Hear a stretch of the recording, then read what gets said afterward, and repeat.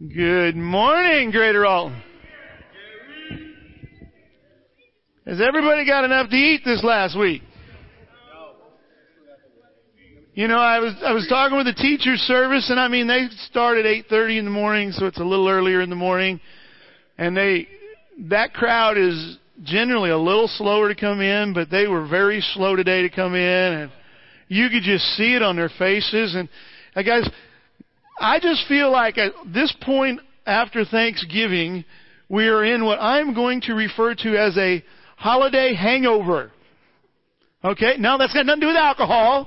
Okay? You just had too much food. You've been too busy. I talked to one man, and he said, yeah, I was off 2 days with pay, which was great, but I was busy. You know, we went to Black Friday shopping, and yesterday we did the Christmas tree thing and putting up lights, and I'm tired. Anybody feel like that? Anybody? Is my theory okay? All righty, I'm just checking. Y'all seem a little tired out there today, so I just wanted to check. Two things I wanted to bring up in your bulletins, if you would. The first one's on the back, and it's about the toy giveaway that happens on December 13th, which is 2 weeks from yesterday. And out in the small dome, there's some tags that are, I don't know if it's on a Christmas tree or what it's on exactly out there. But you take the tag, it's got the age and the sex of the child, and you're to buy a present and bring it back, and they're going to have a toy giveaway for some kids. And Jan wanted me to remind you about that. You need to get it dropped off. I believe it's for the Wednesday before, which is the 10th, so they can get those wrapped. I did hear her tell somebody if you want to wrap them, you can. If not, they're going to take the time to wrap them, then on Saturday they'll give them away. She also wanted me to mention that they have put up more names or more tags. So I don't know if there was just a bigger need, or if so many of you have already responded, they decided to offer our services to more people. But if you're interested in that and helping a child who may not otherwise have a very good Christmas, you can do that. It's a very simple thing to take care of. The other exciting news on the back happened, I believe, Thursday night. Is that correct? Thanksgiving night. Drew Orr, would you please stand up? Drew. Thank you, Drew. Drew was baptized Thursday night, in case you were wondering what happened Thursday night. But we're excited to have you here, Drew. I've heard it's been a long journey for you. I don't know all the details, and Michael's told me some of them, and he's been coming around since high school. Is that correct? My son, Jonathan. They start talking about Michael started telling me about Drew, and he's getting close to wanting to be baptized. And he says, yeah, he came with Jonathan in high school. And I said, I don't have no idea who you're talking about. There's been a lot of kids through my house in the last 8 or 10 years. And so, Drew, we're happy for you, man. Excited. Keep up the good news. You like our decorations up here? Those are left over from Ryan and Jess Smith's wedding. Almost said funeral. Didn't want to say that. Woo, that would have been a Freudian slip. I'd have gotten in trouble for it, wouldn't it? But that's left over. They got married yesterday or on their honeymoon, so they will not be here today. And so anyway, we are in the middle of studying the Sermon on the Mount. We've been doing that for the past several weeks here on Sunday mornings. We've been doing it for the past several weeks in our small groups. I don't know if Tim and I discussed if this was going to conclude it or not. I don't know. He didn't give me a solid answer on that. He may be still talking on it next week. If not, we're done after this week. Yay! We completed something. But guys, we've been going through it, and guys, it is very exciting. It is very exciting for me as an elder of this church to see what's happening in what appears to be small ways, but I believe it's like a snowball rolling down a hill. It's picking up steam. And I was talking about a few weeks ago, we met at our home, one of our small groups did, and the guys were getting together to pray, and Dave Bateman was just praying. And he was just praying about how challenged he is on a daily basis by the Sermon on the Mount, by Jesus' words. And guys, that is very exciting to think, because I believe I want Greater Alton to be a church where we are all challenged on a daily basis by the words of Jesus, all right? That's the way we want to be. We don't want to try to do things the way the world teaches us to. We don't want to do it by what seems wise to us or according to our traditions. We want to do things the way Jesus has said to do them. And that is our desire. And that's, guys, I don't believe I'll begin to hear all the stories about how that happens. And God, I encourage you to come up with, to be aware of when you're making choices to live the way Jesus told you to live. And that's my prayer for you. And today what we're going to be looking at is in Matthew chapter 5. It's down towards the end of the chapter. It's in verses 43 through 48. And how Jesus tells us we should deal with our enemies. Now, if you're out there and you wish I would have brought this up last week before the holiday gathering, I'm sorry. That was a joke. I'm sorry. I know sometimes, what Tim always says, the holidays, he says, happy holidays. His family gets in fights. Okay, let's move on. Matthew chapter 5, verses 43 to 48 is the passage we're going to be looking at first off the bat. It should be up here on the screen as soon as he finds it. There you go. There you go. This is what Jesus has to say. He said, you've heard the law that says, love your neighbor and hate your enemy. But I say, love your enemies. Pray for those who persecute you. In that way, you will be acting as true children of your Father in heaven. For He gives His sunlight to both the evil and the good, and He sends rain on the just and the unjust. If you love only those who love you, what reward is there for that? Even corrupt tax collectors do that. If you are kind only to your friends, how are you different from anyone else? Even pagans do that.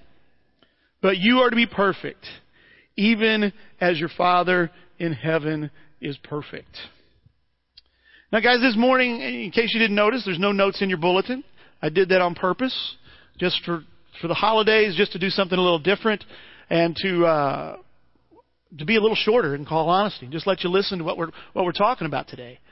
But guys, I really only want to talk about two things. And the first thing I want to talk about is who are your enemies?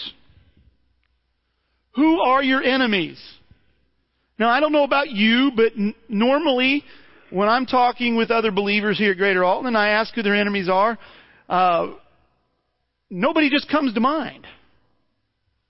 In fact, we were in a small group a few weeks back and we were discussing this chapter of the book and this section of Scripture. And everybody in the room says, I don't think I have any enemies. And even the author of the book, Randy Harris, when he wrote this, he says, I don't have any enemies. And so he dealt with it from the standpoint of irritants in his life.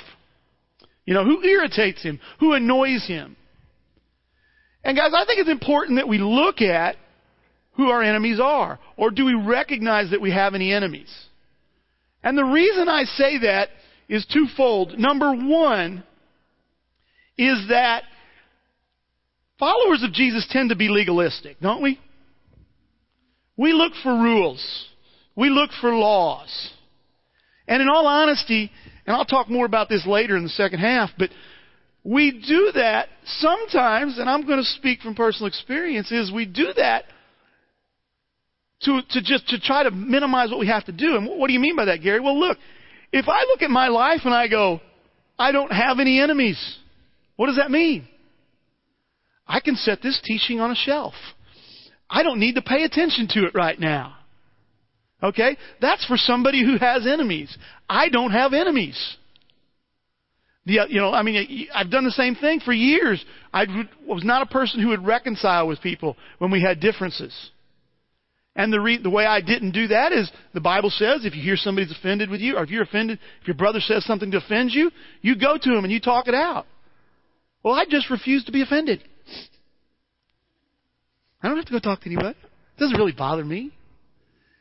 It wasn't the heart of Jesus. It was that I was legalistic and avoiding doing the difficult things of following Jesus.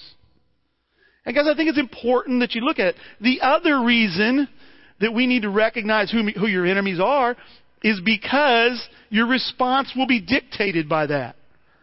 And that's similar to what I just said. If you don't see yourself having enemies, you'll probably ignore what Jesus has to say.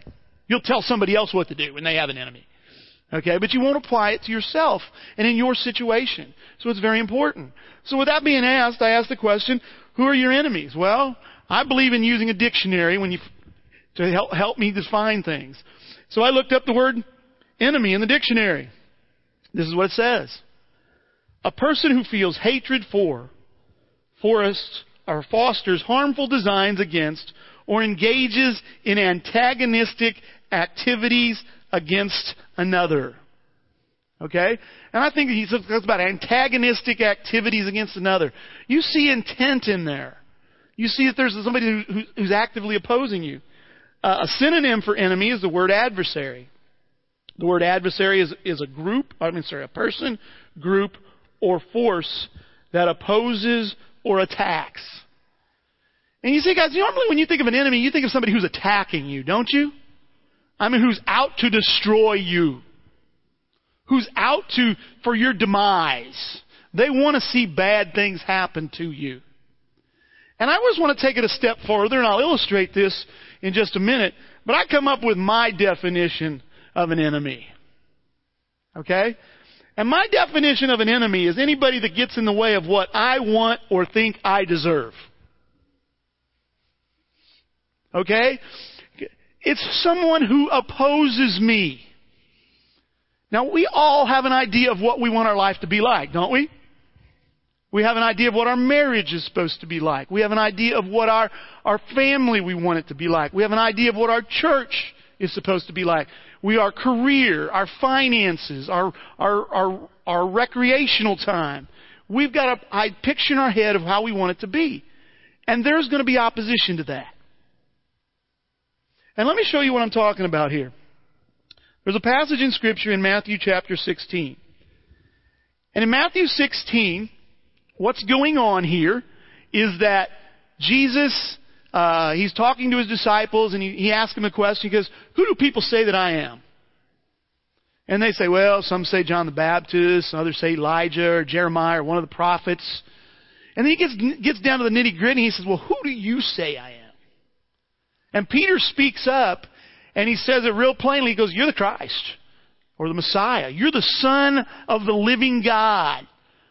And as you read it, you can hear excitement in Jesus' voice. He's like, oh my goodness, Peter, you are right. And that wasn't given to you by man. That was revealed to you by God. And on this foundation, I'm gonna build my church. And he's all juiced up about it. And then this is what follows here in Matthew 16, beginning in verse 21. It says, from that time on, Jesus began to explain to his disciples that he must go to Jerusalem and suffer many things at the hands of the elders, the chief priests, and the teachers of the law, and that he must be killed and on the third day raised to life. Peter took him aside and began to rebuke him. Never, Lord, he said, this shall never happen to you. Jesus turned and said to Peter, get behind me, Satan. You're a stumbling block to me. You don't have in mind the concerns of God, but merely human concerns. Now, guys, when you look at that, can you see how Peter is opposing Jesus? Do you see that? I mean, that's what Jesus pulled him aside. He calls him Satan. Jesus is God, calls Peter Satan. That's pretty well opposing him. And he makes it very plain, as I was just saying. What's happening there? He says, your desires aren't from God. Your desires are from man. And you see, Jesus' desires was to do what God wants him to do, and Peter's trying to get in the way of that. And you can see there where he's recognizing, you're my enemy on this point, Peter. You're my enemy here. You're opposing me being what God wants me to be. You're opposing my godly desire. Now the question is, why do you think Peter did that? Why do you think Peter pulls Jesus aside and it says he rebuked him? Okay, translated, he got in his face about it. Guys, I believe what you see going on there is that Peter was seeing Jesus as his enemy. How do I say that? Why do I say that? Well, Jesus says plainly, your desire is from a human standpoint, not from God. See, what Jesus was saying about dying was getting in the way of Peter's desire.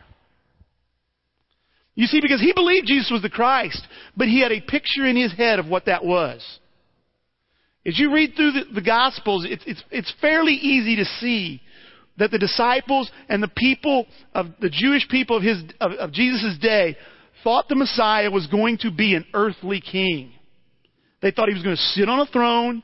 They thought he was going to rule the nations politically, the way kings of those days did. That was the picture that he had. That was what he signed up for to follow Jesus. That's why later on, him and some of the other apostles are arguing about who's going to sit on Jesus' left and his right hand. Who's going to get to sit there? Why? Because they're picturing this as an earthly kingdom, and they're going to be big, they're going to be big dogs in the kingdom. And when Jesus starts talking about dying and these bad stuff happening, Peter's saying, Jesus, you're getting in the way of what I got pictured here. You're getting in the way of my desires. Now, it's fairly easy to see when you look at this who's right and who's wrong, isn't it? I mean, that's what Jesus says. You have your desires in mind, and they didn't come from God. And you guys, I bring this up. I bring this up because I believe not only do we need to recognize who our enemies are, who's standing against us, because Jesus tells us how to treat those people.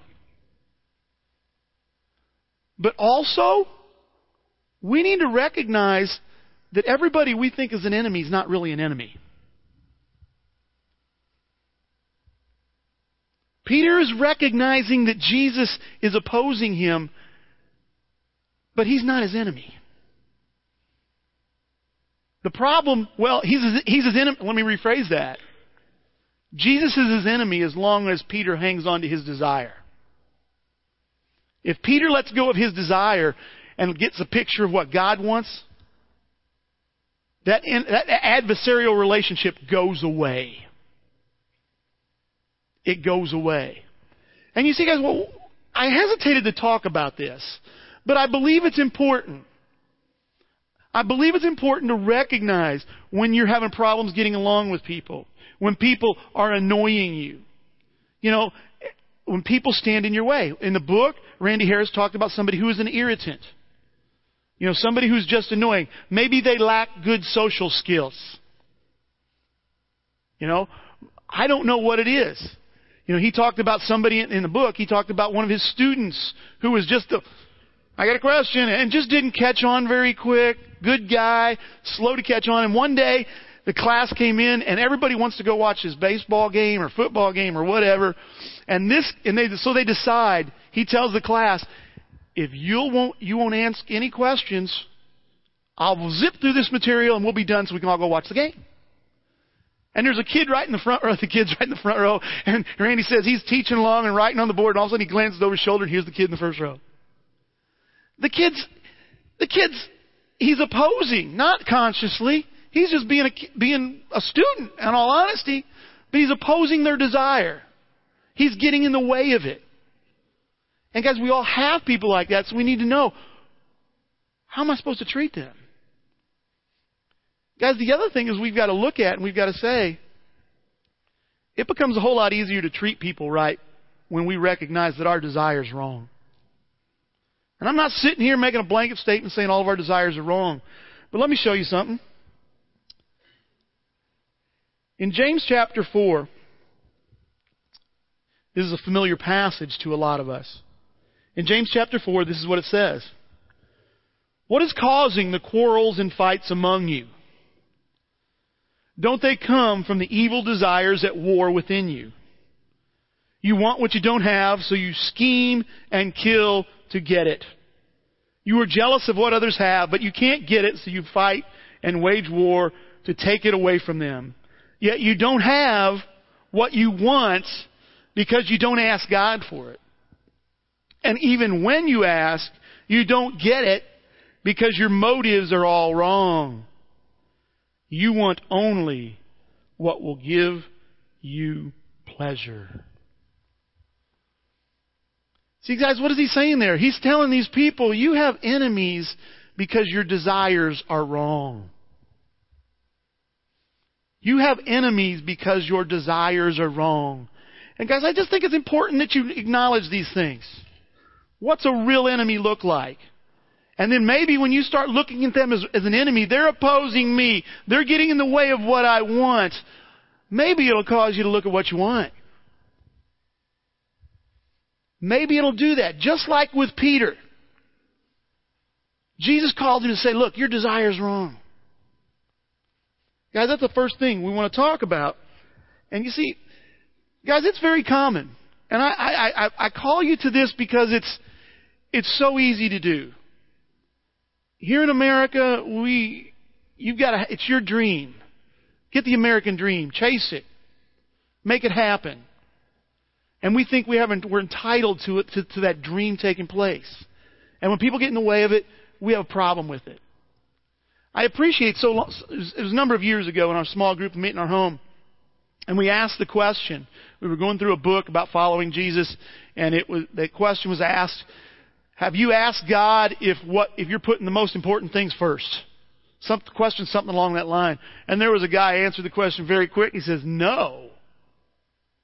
Why not? Because I'm afraid to. Why is that? Because I'm afraid he's going to tell me that what I'm doing ain't right. And he got very specific. He says, I'm afraid he's going to tell me I need to sell everything and move to Africa to be a missionary. And that's kind of drastic, I admit. But guys, you've got to be willing to ask, God, is what's going on here with me right? Is what's going on here with me right? Guys, and that brings us to the second thing I wanted to talk about here. And that is having a heart that wants to be like God. I shared a verse at the men's retreat.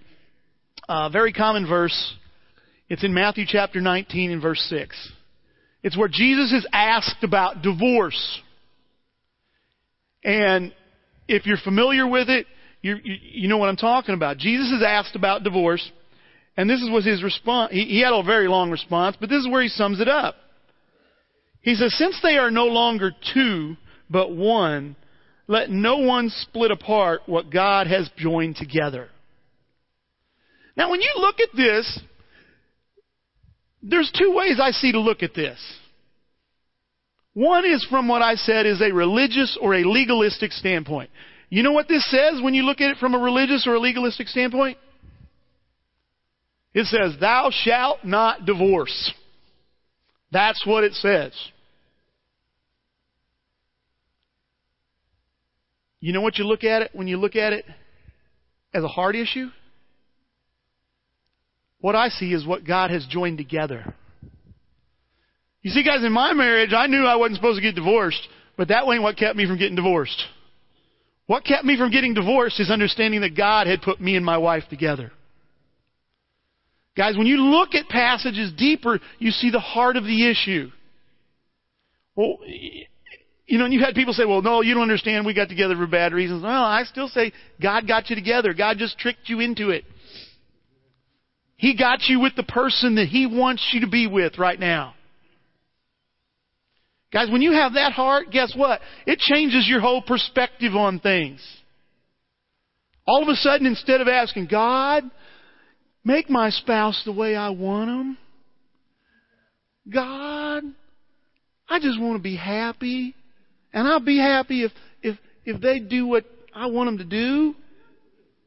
You go from that to, God, why'd you put me with this person? No, seriously, what do you want me to learn? How do you want me to be more like Jesus in my marriage? Those are two entirely different approaches, guys. And that's the heart of the issue. Now, when you go back to our passage here, Pat, if you'll pull back up that first passage. In Matthew chapter 5, you look at this again and tell me what you see. Here's what it says. It says, you've heard the law that says, love your neighbor and hate your enemy. But I say, love your enemies. Pray for those who persecute you. In that way, you will be acting as true children of your Father in heaven. For He gives His sunlight to both the evil and to both the evil and the good, and He sends rain on the just and the unjust alike. If you love only those who love you, what reward is there for that? Even corrupt tax collectors do that much. If you are kind only to your friends, how are you different from anyone else? Even pagans do that. But you are to be perfect, even as your Father in heaven is perfect. You see, guys, there's two things in there. There's two things. One is a legalistic set of requirements of how you're supposed to treat your enemies.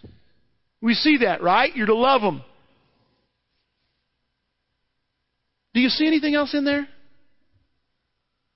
Do you see anything else in there that may influence and may determine whether or not you're going to treat them the way God wants you to treat them? See, guys, this is what He says. He says, I say love your enemies, pray for those who persecute you. He says, in that way, you will be acting as true children of your Father in heaven. And then He goes on and He says, be perfect, but you are to be perfect even as your Father in heaven is perfect. You see, guys, here's the truth of the matter. Most of us want to follow Jesus, but we don't really want to be like God all that much. You know what I'm saying? I mean, we love being called a child of God and being loved and knowing that while we were His enemies, He sent Jesus to die for us. That's all wonderful. But I hope you don't expect me to give up much to love other people the way you did, Jesus.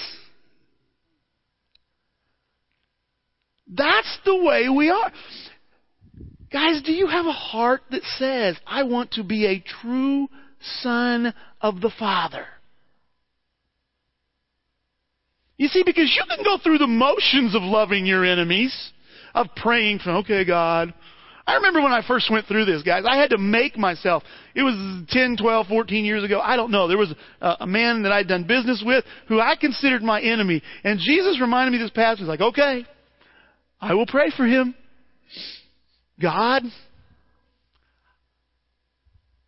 I really want him to go out of business. But I know you don't want me to pray for that. God, would you bless him? God, this is hard for me to ask. Would you bless him? Can I tell you there wasn't a lot of heartfelt desire there for me? I was doing what God wanted me to do, almost with clenched teeth. And I had multiple opportunities with this guy over the years. I did good for him. I helped him out on a number of occasions. But if I'm honest with you, the way I treat him doesn't rise nearly to the level of the way Jesus loves me. I don't have those kind of feelings for him. I don't have that desire for him to be a better person and to follow God the way Jesus does for me. Guys, it's a matter of heart. It's a matter of heart. You see, guys, too many times when we face rough things, we just want to get through it, don't we? I spent a week down in Florida back at the beginning of this month for some training. We're about to purchase a third car wash. It's a different type of car wash than there are other two. And I chose to go to a class on how to manage the car wash. I spent a week at Sonny's Car Wash College. It really exists, okay? Have a certificate of completion from Sonny's Car Wash College. And guys, I went down there and it was basic managing of people and managing of a business that was made specific for this type of car wash. And we spent a lot of time role playing. Yeah, y'all like that, don't you? You know, we were in this little group, in this little team, and we'd have, they'd say, okay, take groups of 3. Okay, now you be the customer, and you be the irate customer whose car was damaged, and you be the manager, and you stand over and watch and tell how they did. And we had to role play through it, and then we'd switch.